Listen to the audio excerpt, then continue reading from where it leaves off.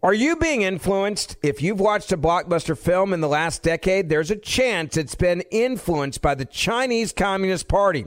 Here's the reality. The CCP may be running the largest influence campaign in history.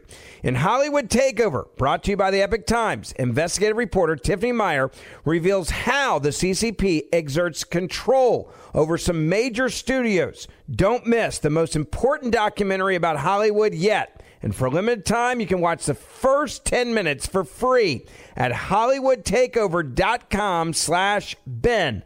HollywoodTakeover.com/Ben. Hey guys, it is Ryan. I'm not sure if you know this about me, but I'm a bit of a fun fanatic when I can. I like to work, but I like fun too. It's a thing. And now the truth is out there. I can tell you about my favorite place to have fun. Chumba Casino. They have hundreds of social casino style games to choose from with new games released each week. You can play for free anytime, anywhere. And each day brings a new chance to collect daily bonuses. So join me in the fun. Sign up now at ChumbaCasino.com. No purchase necessary. VGW Group. Void where prohibited by law. See terms and conditions. 18+. I'd like to take a moment and have a real heart-to-heart with you. If you're able right now, place your hand over your heart. Can you feel it? That's your heartbeat telling you that you're alive. It's the same for a preborn baby. Their heart begins to form at conception, and at just 3 weeks, it's already beating. At 5 weeks, a baby's heartbeat can be heard on ultrasound. And that's why we've partnered with Preborn, because we need to help these precious babies. Every day, Preborn's networks of clinics rescue 200 babies from abortion. When a mother with an unplanned pregnancy meets her baby on ultrasound and hears their heartbeat, it's a divine encounter. That doubles a baby's chances at life. And by 6 weeks, the eyes are forming. By 10 weeks, a baby is able to suck his or her own thumb. And for just $28, you could be the difference between life or death of a child. All gifts are tax deductible, and I want you to donate. All you have to do is just dial pound 250 and say the keyword baby. That's pound 250, keyword baby. You can also donate securely at preborn.com/verdict. That's preborn.com/verdict or pound 250 and say the keyword baby. So a couple years ago, I hit 40 years old, and man, did things change. I didn't have the same strength and vitality that I had before, and I didn't have what I wanted, and that was the ability to work out and have a blast doing it. So then the pounds started packing on. Well, thank goodness I found Choq, CHOQ, and they're helping real American men just like you maximize your masculinity by boosting your testosterone levels up to 20% over 90 days. Now, I've been taking the Choq Vitality Stack for over a year now, and not only am I working out, I've now lost 50 pounds. So if you're ready to maximize your masculinity today, go to Choq, CHOQ.com, and use promo code Ben for a massive discount on any Choq subscription for life. CHOQ.com, code Ben, limited time offer. Subscription is cancelable at any time. Choq.com. A global pandemic. Over 16,000 Americans dead, and over 17 million Americans have lost their job. And global energy markets crushed by collapsing oil prices. These are extraordinary times in which we live. This is Verdict with Ted Cruz.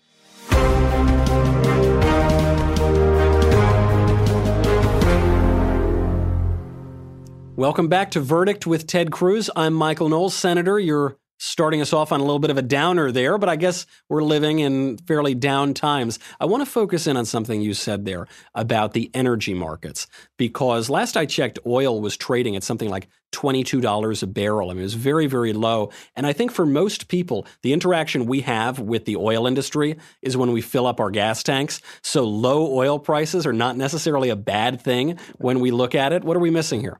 Well, I think right now we're facing three different crises all at the same time. We've got a global pandemic, the coronavirus crisis. We're all familiar with the cases, the deaths, and we're taking extraordinary steps to try to stop the spread of that virus. There's an economic crisis, a disaster. 17 million people in the last 3 weeks have filed for unemployment. We've seen entire industries decimated, and that's producing enormous damage. But at the same time, you've got energy markets, and in particular, the global price of oil has dropped more than in half. And the consequence of that is it potentially risks bankrupting most, if not every, American energy producer. And particularly in my home state of Texas, that's devastating. But if you end up seeing American energy producers driven out of business, that also has massive implications in terms of you and me paying higher prices at the pump in years to come, and also geopolitically, making us dependent on foreign countries in a way that we just now managed to get free and independent from. So what you're saying is we shouldn't be celebrating maybe a little dip in the gas prices right now, because in the long term financially, that could really hurt us. And also it has these national security implications that look pretty bad down the road. I just want to point out something you said, Senator. You said you flew out and met with the president. You met with the president specifically because of this energy crisis. That's how bad it's gotten. No, that's exactly right. On Friday, I got on a plane on a United commercial flight that was practically empty. There were only maybe 10, 15 of us on it. Flew up to D.C., went to the White House, had a 2-hour meeting, and we're all from states that are big energy producers. And we started by writing a letter to the Saudi ambassador. Then a couple of weeks ago, we did a conference call with the Saudi ambassador, 9 of us. I got to tell you, it was the most bare-knuckled, candid conversation really I've ever had with a foreign leader in 8 years in the Senate. Can you give us a little behind the curtains here? I can. So we're on a conference call with the ambassador. Here's what I said. I said, listen, no state in the union does more business with Saudi Arabia than Texas. And right now, you're taking advantage of a global health pandemic to try to screw and bankrupt people across Texas. And it is devastating. And the 13 of us who signed on to the letter, as a matter of national security, have consistently been allies of the Saudis. Saudi is an important counterpart to Iran. Iran and the Ayatollah are really dangerous for national security. But I said, listen, you know, we've been with you, but you're now trying to bankrupt people in my state, and that is not going to stand. Now, here's the Saudi ambassador's defense. But Russia. They sound like the mainstream media for the last 3 years. well, they do. And I said, listen, Russia's our enemy. We know that. They behave like our enemy. We treat them as our enemy. You're supposed to be our friend. You want us to treat you like Russia? Fine. Yeah. You want to be our enemy? How about we pull up all our soldiers out of Saudi Arabia? We pull our Patriot missiles out there, because every time someone screws with you in the Middle East, you pick up the phone to call the American military and say, save our asses. Well, then don't bankrupt people in my state. And I was pissed. Yeah. And I got to tell you, it was interesting. That call, I think it got, in fact, I know it got their attention. So you and I, we've invited a guest. It's a longtime friend of mine, Will Van Loo. Will is the CEO of Quantum Energy Partners. Now, that is an $18 billion private equity energy fund. Quantum is the 3rd largest driller in North America. And I got to tell you, Will is someone who knows the energy markets as well, if not better, than anyone I know. And so in the last couple of weeks, as I went up to meet with the president and major energy CEOs last week, Will was someone we literally spent probably 6-7 hours on the phone trying to understand what's happening here and the real threat to jobs and to energy security in our country. And so, Will, welcome to Verdict. Will, for so many years we complained about how we're dependent on the Middle East for energy. We are totally trapped for energy. And yet this technology helped to lead us away from that and get us to what I guess we'd call energy independence until maybe 5 minutes ago. That's right. And I think that is a huge, when you think about the United States has had more wells drilled in it than the rest of the world combined. That's a pretty amazing statistic to think about. And when it comes to shale, do we have a lot of it here? Yeah, for sure. Probably 95% of all shale production in the world is in the United States. Part of that's due to our geology, right? So they've tried it, for example, in Europe. They don't have the same rocks over there. Now, there's other parts of the world where there's a lot of shale, but those are parts of the world that typically have a lot of conventional oil and gas as well. And if you don't need to drill, it costs more money to drill wells unconventionally, horizontally, and put the big fracks on them. So places like in the Middle East, where they have a lot of conventional production, they don't need to drill horizontal wells. So the last 10 years, we have this technological innovation. We discover how to access massive reserves that were there, but we didn't know how to get to it. Right. And suddenly America passes everybody. We pass Saudi Arabia. We pass Russia. We become the top producer in the world. Who is it that drove that? And is the energy industry, Look, I think a lot of people think of energy and they think of big oil. They think of a couple of, giant companies, Exxon and Shell, and, these giant companies. Is that who did this innovation? No, and that's the interesting thing, because so much of the dialogue right now in Washington is involving the Exxons and the Chevrons of the world. And there's certainly big players in shale today. But they didn't drive the innovation. It was actually the independents that drove that innovation in the United States. So what's an independent? Well, an independent is basically an oil and gas company that's not a major. So the majors are typically integrated companies. They're the largest companies in the world in terms of publicly or privately owned, outside of government-owned oil companies. And these majors, they're massive. Some of them, they have GDPs that rival companies. Well, they do. Like Exxon, for rather. example, they produce over 4 million barrels a day, right? There's only a handful of countries in the world that produce over 4 million barrels a day. But the shale revolution was started and driven by independents. And independents, you're talking, you and I both spent a lot of time out in Midland, Texas. You're talking sometimes 5, 10, 20 guys in a little office who are raising some money and going out and drilling holes and innovating.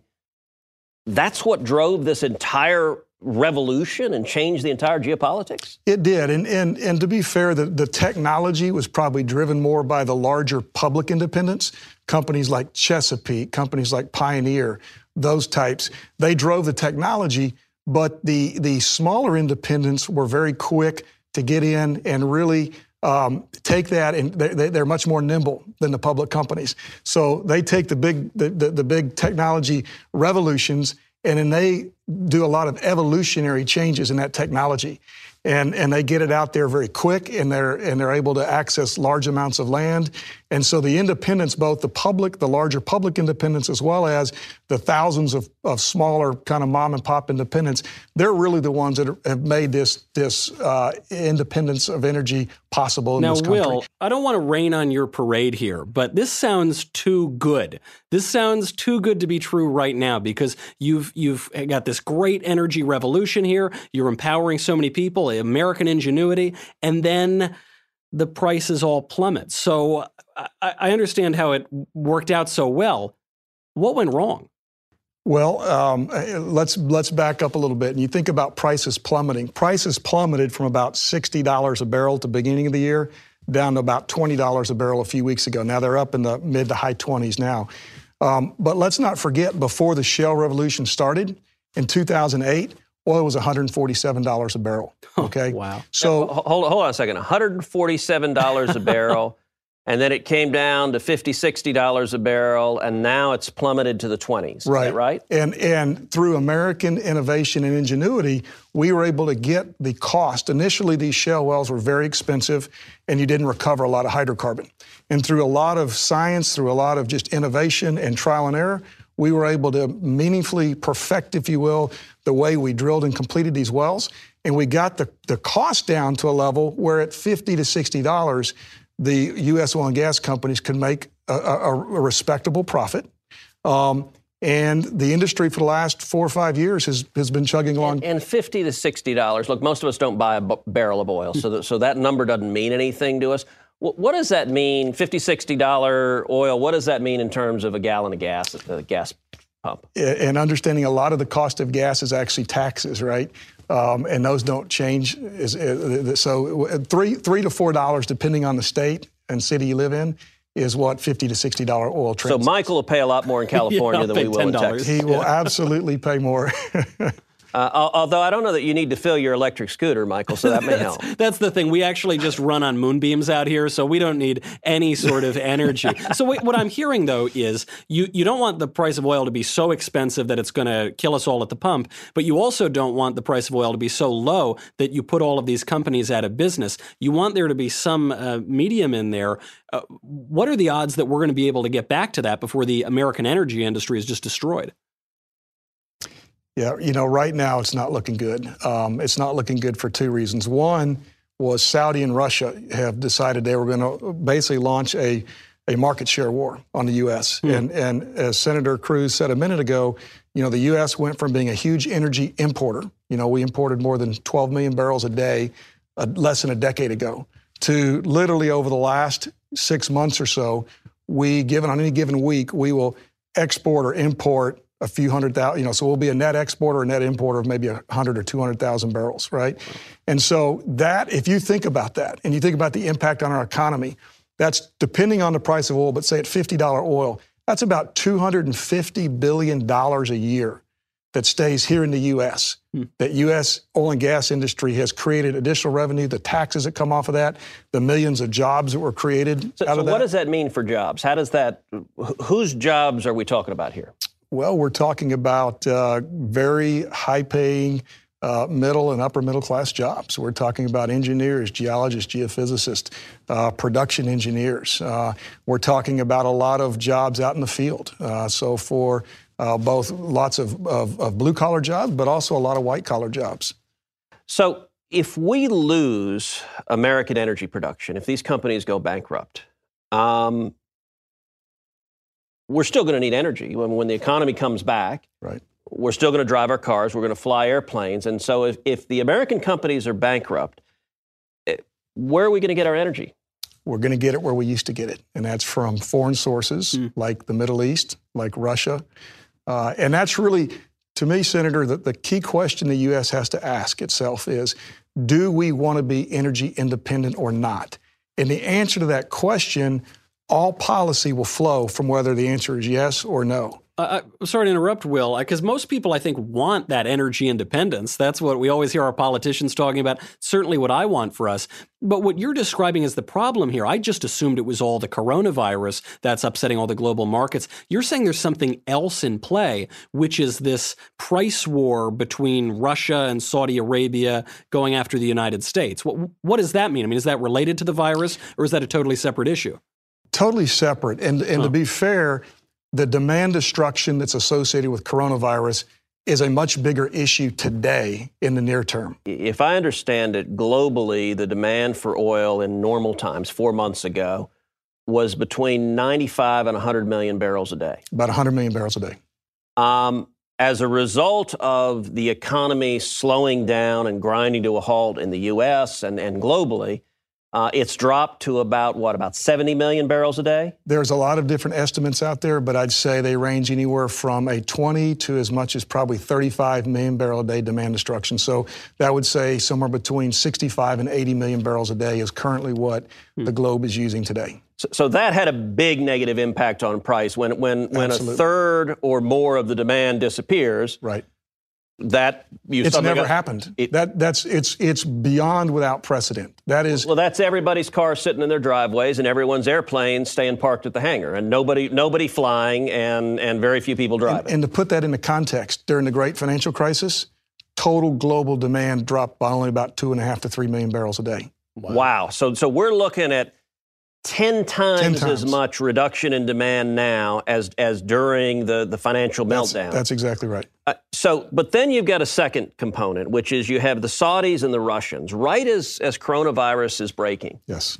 Deciding this is a great opportunity to screw the Americans, to bankrupt the American energy business. And listen, what you're doing, drilling in West Texas shale, the Saudis and Russians have hated it because you passed them up with America as the top producer. And so they're sitting there, if I understand this right, they're taking this as an opportunity. All right, we've got a crisis. Let's put these guys out of business. Let's bankrupt them so that when all is said and done, we're the only players left in the game. Senator, if you think back to when the oil shale revolution started, and you look at total global supply growth since then, so about 8 or 9 years ago, 80% of total global supply growth has come from the United States of America.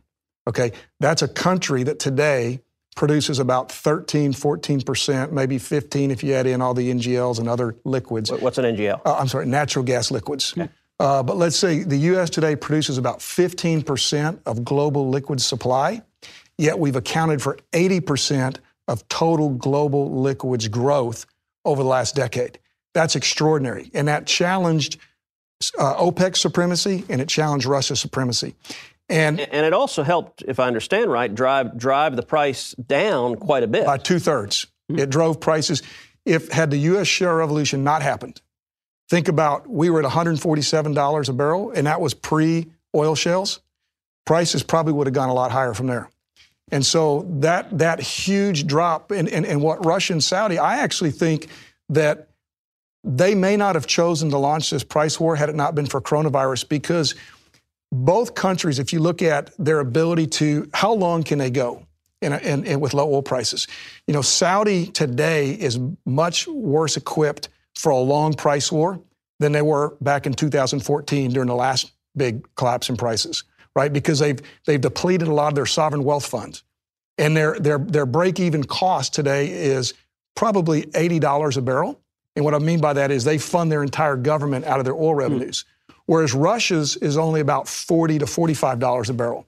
So Russia, so what they're doing in used to be what we would call an antitrust law predatory pricing, right. in that when they flooded the market with oil and they announced they were going to do that and drove the prices way down, they were taking a big hit themselves, but they were doing it to bankrupt their competitors and then sweep in and dominate the market. That's right.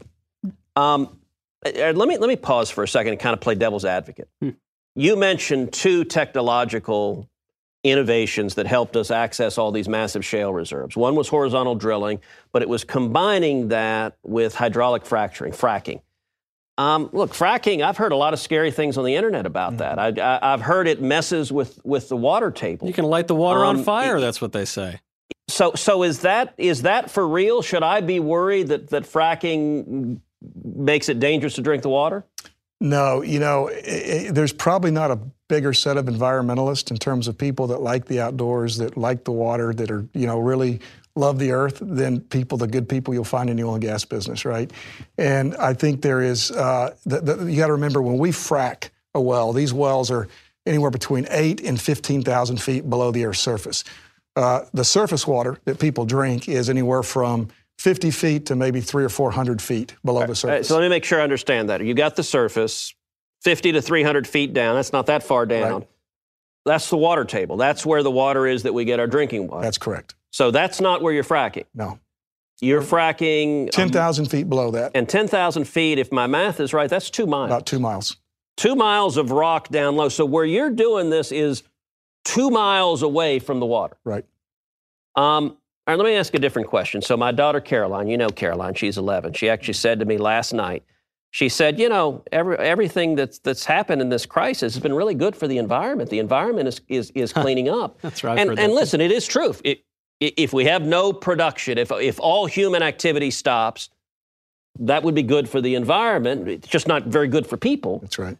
Let me ask you something. What happens if all these independent energy producers go out of business?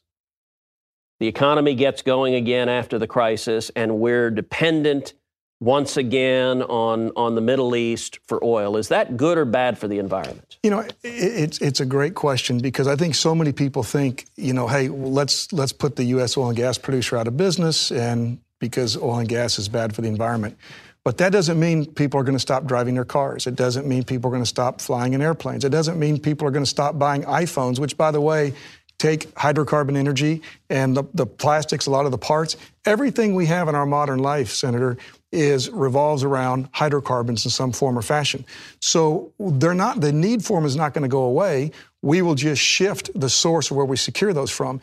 And we'll go back to where we were a decade ago, which is sending hundreds of billions of dollars overseas to people that, quite frankly, don't like us very much. We will lose significant geopolitical and if I remember right, an awful lot of the 9/11 terrorists who attacked us were from Saudi Arabia and had their funding source from there. And so fueling the Middle East with billions of American dollars is not good for keeping America safe. It's not, and it'll also cause the loss. If you think about the biggest growth engine in U.S. jobs coming out of the great financial crisis was the energy industry. And the tens, if not hundreds of billions of dollars in taxes that the energy industry pays every year to school districts, to other municipalities, hospitals, building roads, bridges, infrastructure. Right. But this is just Texas, right? I mean, we're only talking Texas jobs. There's none anywhere else in the country. No, there's a number of other places throughout the United States, both. Like where? Well, you've got the Bakken. It's in North Dakota. You've got the DJ that's in Colorado, the Powder that's in Wyoming. You've got the Permian, which is New Mexico. You've got several plays in the Scoop Stack in Oklahoma. That's just on the oil side. Pennsylvania. Well, I was going to say, on the gas side, the largest gas field in the United States, really one of the largest, maybe the largest in the world, sits under Pennsylvania, West Virginia, Ohio, and New York. So you also got California. California is a huge producer, right? They are a huge producer. In many ways, I can speak to California. It's a completely lost cause. But of course, we don't want the industry to go out here. I see, Will, your point that this is all over the United States, that we're talking about a lot of jobs and a lot of industry all over the place. So what do we do now? I mean, looking down at this crisis, you got the markets collapsing, rather. How do we fix it? What are our options before it's too late? Well, I think we have to start with, we got to decide we want to fix it, because that is part of the issue is obviously the Saudi and Russian, what they've done and tried to flood the market with additional barrels to drive down prices. But the much bigger issue in the short term is obviously demand destruction associated with coronavirus. And so, at these prices, the U.S. independent cannot make money. Okay, they just flat can't make money. So there is that fact. Their just revenues will not exceed their expenses. But the other thing we have to also look at as an industry is, and that's just simple math. That it costs a U.S. producer about $40 a barrel to produce, and so $20 a barrel. It doesn't work if it costs twice as much as the price to produce. You're out of business. At these prices, there's not probably less than 5% of all locations in the United States are economic at these prices. Okay. That's, well, Michael, one of the things, you asked what do we do about it? Yeah. There's both a component of it, we get our economy going again. Yeah.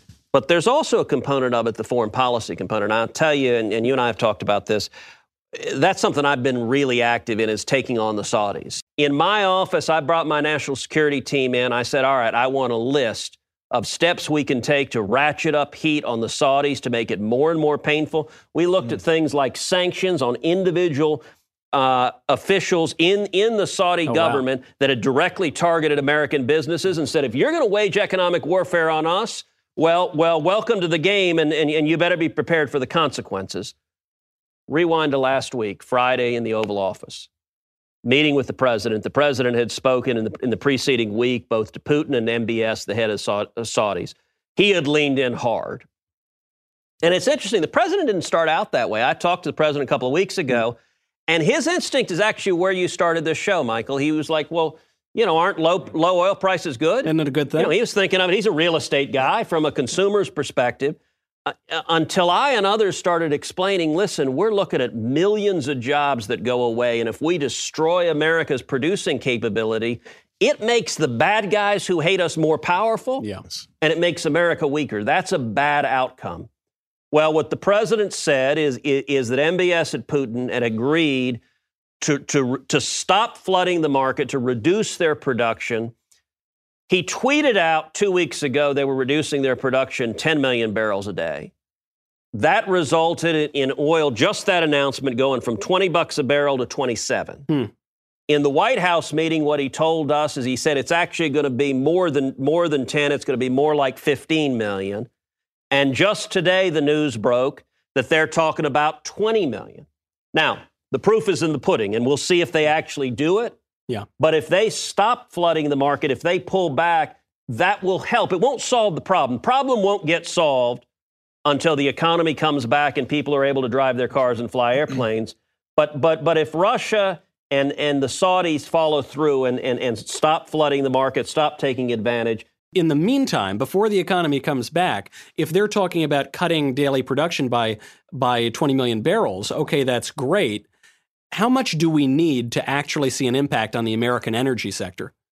Right. So, going back again, I think there's somewhere between 25 and 40 million barrels of demand destruction right now. And so, look, is 10 or 15 or 20 million barrels a lot? It is. It's nowhere close to what we need to really balance supply and demand. And the fact is prices were cratering long before this, it became apparent of how bad, because most of the price drop happened when people were thinking demand destruction was 3 to 5 million barrels a day. Historically, if a producer, like if OPEC were to flood the market even with a couple million barrels a day of excess supply, meaning only 1 million or 2 million barrels difference in supply and demand, prices would drop in half, okay? So what we're talking about here is it's a number that's really irrelevant, number one. Number two, there's a conditionality on everything. Saudi and Russia both have said, in order to enact these cuts. So for the econ wonks out there, there's high price elasticity. There's very high price elasticity. And if Saudi and Russia both said, if we're going to do these cuts, we want contributions from all the major exporting countries in the world, including the U.S., including Norway, including Mexico. So there's all these other countries that they want to participate in this. And I think the president's been very clear, the U.S. is not going to deliver a production cut. Now, he has talked about there's going to be natural shut-ins and declines, and that is going to be the case. The question is that going to be good enough for the Saudis and for the Russians? The other thing, though, to keep in mind is every time OPEC or OPEC Plus has said we're going to make a cut, there's, generally speaking, not great adherence to those cuts. So they may say they're going to make a cut, but the actual cuts usually are much less. So trust but verify, and maybe even don't trust. Let me bring out one other issue, because it's an important issue to understand. And this is something you and I have talked a lot about, and it was the one deliverable that came out of the White House meeting last week. So we spent 2 hours talking about energy. We talked about pressuring the Saudis and Russians. That seems to have produced some results. But we also talked about access to capital. And this is a piece where I think a lot of people don't understand what's going on, but it's really important. Wall Street, the last couple of years, has been cutting off more and more capital to energy. There's a movement called the ESG movement, which is putting pressure on Wall Street to say, we're not going to fund American energy producers. And the consequence of that has been really significant. So Will, I want us to understand it. Let's say you're a small independent producer.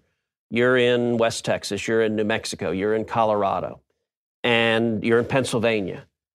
And the banks decide to cut off your capital. How does that happen? How does that work? Why does capital matter, and how would that impact you?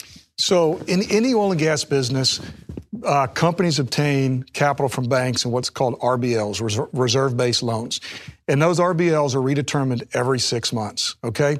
So think about public companies, they go issue debt, and it's 7, 10, 15, 20-year debt.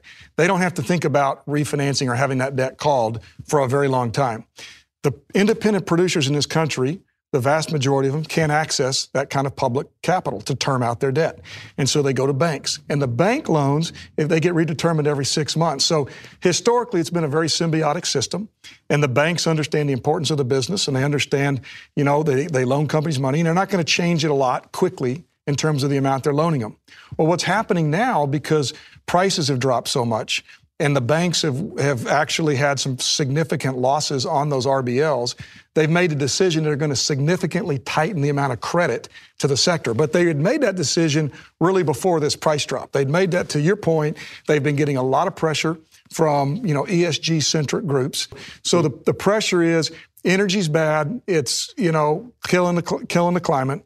And so don't invest in energy companies. Here's the fallacy of that, Senator, is, as we said earlier, unless people are going to quit driving cars and flying in airplanes and buying products, they're going to keep consuming the energy.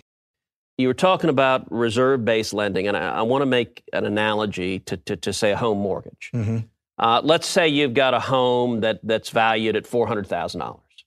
So you get a mortgage, let's say, for $350,000. You're paying your mortgage, and it's based on the value of the home. Now, drawing that analogy to if you've got an energy producer, they get a loan based on the value of their reserves, the reserves that they're producing and going to produce. But you said in the energy business, every 6 months they come redetermine it. So what that would mean, if you think about your home mortgage, yes, you got a $350,000 mortgage on what you think is a $400,000 house. Suddenly the bank comes to you 6 months later and says, Michael, your $400,000 house, we now think is a $200,000 house. You borrowed $350,000, so write me a check for $150,000 now. And that's what's happening, Senator. That is literally, we're hearing stories every single day about banks going to companies and saying, you need to put equity in and pay down this loan, or we're going to throw your loan over to the workout group. And so in terms of deliverables from the White House meeting, what I suggested to the president on Friday, I said, Mr. President, there is a real problem with the banks cutting off capital to these American energy producers and ending American energy production. And we need to make sure that energy is not discriminated against. And so I suggested to him, Mr. President, you should ask the Energy Secretary, Dan Brouillette, who is a Texan and a good friend, ask him to work with Steven Mnuchin, the Treasury Secretary, to work with the bank regulators to make sure that the banks are not discriminating and bankrupting these energy companies in America and causing millions of people to lose their jobs. And the president said, I'll do it. He directed Dan. Dan was sitting in the meeting. Make it happen. I can tell you, I've spoken with Dan almost every single day since then, in order to make sure that we just have the capital so these guys can survive. Well, that's great news, because it does seem, from what I'm hearing, like it's one damn thing after another that the American energy industry has to face. And this leads to my last question. We're running out of time here, but I suspect we're running out of time to solve this problem. Will, do you have any sense of the timeline here before we reach a point at which we can't turn this around anymore? Well, if you think about the amount of capital that it took to basically get the shale revolution to where it is today, it's about $1.5 trillion, okay? And that capital, a lot of it was not spent very efficiently, and public investors lost a lot of money over the last decade on their investments in the energy space. The problem is today is that magnitude of capital will never come back to our sector again. And so if we lose the momentum, the problem with shale wells is they come on at prolific rates, but they decline very rapidly. And so what's going to happen over the next 12 to 18 months is U.S. production will decline probably 2 to 2.5 million barrels a day. Okay, that's off a base of 13 million barrels. That's very significant. And we'll never be able to recover that. And if you shut in those wells, we don't know if you can open up again. Well, you'll open them up, but there's a big chance you've damaged the reservoirs, okay? So they'll come back on less productive. But the bigger problem is that shale is very expensive to develop. It's like a treadmill. And the more you produce, the faster the treadmill goes. And you got to keep reinvesting and reinvesting and reinvesting.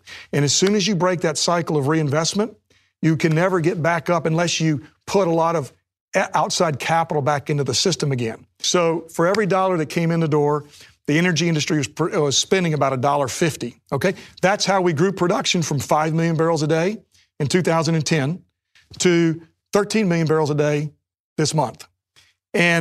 But now that cycle's been broken. 5 million to 13 million in 10 years. 10 years. But now that cycle's been broken, so you ask the question, how much time do we have? Not much. And that really is the critical question. In terms of this crisis that's hitting the energy sector and the American energy producers, I got to tell you, for me, this is very personal and real. As you know, I grew up in Houston. Houston's my hometown. When I was a kid, my parents owned a small business, and it was in the oil services world. It was a seismic data processing company. So my parents are both mathematicians, computer programmers. And in 1986, oil collapsed. It dropped to $7 a barrel. Texas went into a full-on depression. I was in high school at the time. And I still remember my dad, it was one Monday. Now, his was a small business. He had 25 employees. I still remember the Monday where he had to lay off 19 of the 25 employees. He came home.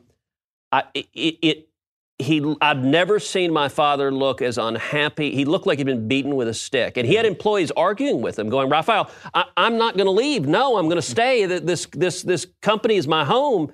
And he said, look, I don't have the money to pay you. You have a family. And so my parents went bankrupt. We lost the company. We lost our home, the home I grew up in, and it's, look, I've lived through that firsthand. Well, you know, it really shows you that in the price of oil, there is a whole lot more going on. There are a lot of jobs. There are a lot of families. There's an entire sector of the American economy that's being destroyed. It has implications for national security. There's so much more to talk about. Unfortunately, we are out of time. But thank you, Will. Thank you so much for giving your insight. And Senator, I had never heard that story. I mean, it really brings it home on a personal level. And we'll see. Thank you, by the way, for your leadership and going to the president, trying to turn this around. We will just have to wait and see in the coming days. Hopefully we turn it around before it's too late. In the meantime, I'm Michael Knowles. This is Verdict with Ted Cruz.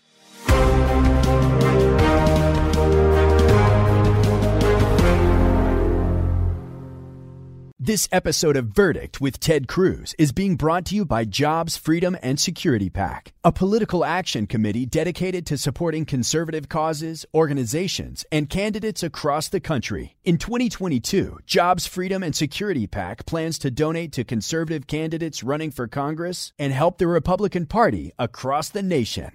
Hey guys, it is Ryan. I'm not sure if you know this about me, but I'm a bit of a fun fanatic when I can. I like to work, but I like fun too. It's a thing. And now the truth is out there. I can tell you about my favorite place to have fun. Chumba Casino. They have hundreds of social casino style games to choose from with new games released each week. You can play for free anytime, anywhere. And each day brings a new chance to collect daily bonuses. So join me in the fun. Sign up now at ChumbaCasino.com. No purchase necessary. VGW Group. Void where prohibited by law. See terms and conditions. 18+. So a couple years ago, I hit 40 years old, and man, did things change. I didn't have the same strength and vitality that I had before, and I didn't have what I wanted, and that was the ability to work out and have a blast doing it. So then the pounds started packing on. Well, thank goodness I found Choq, CHOQ, and they're helping real American men just like you maximize your masculinity by boosting your testosterone levels up to 20% over 90 days. Now, I've been taking the Choq Vitality Stack for over a year now, and not only am I working out, I've now lost 50 pounds.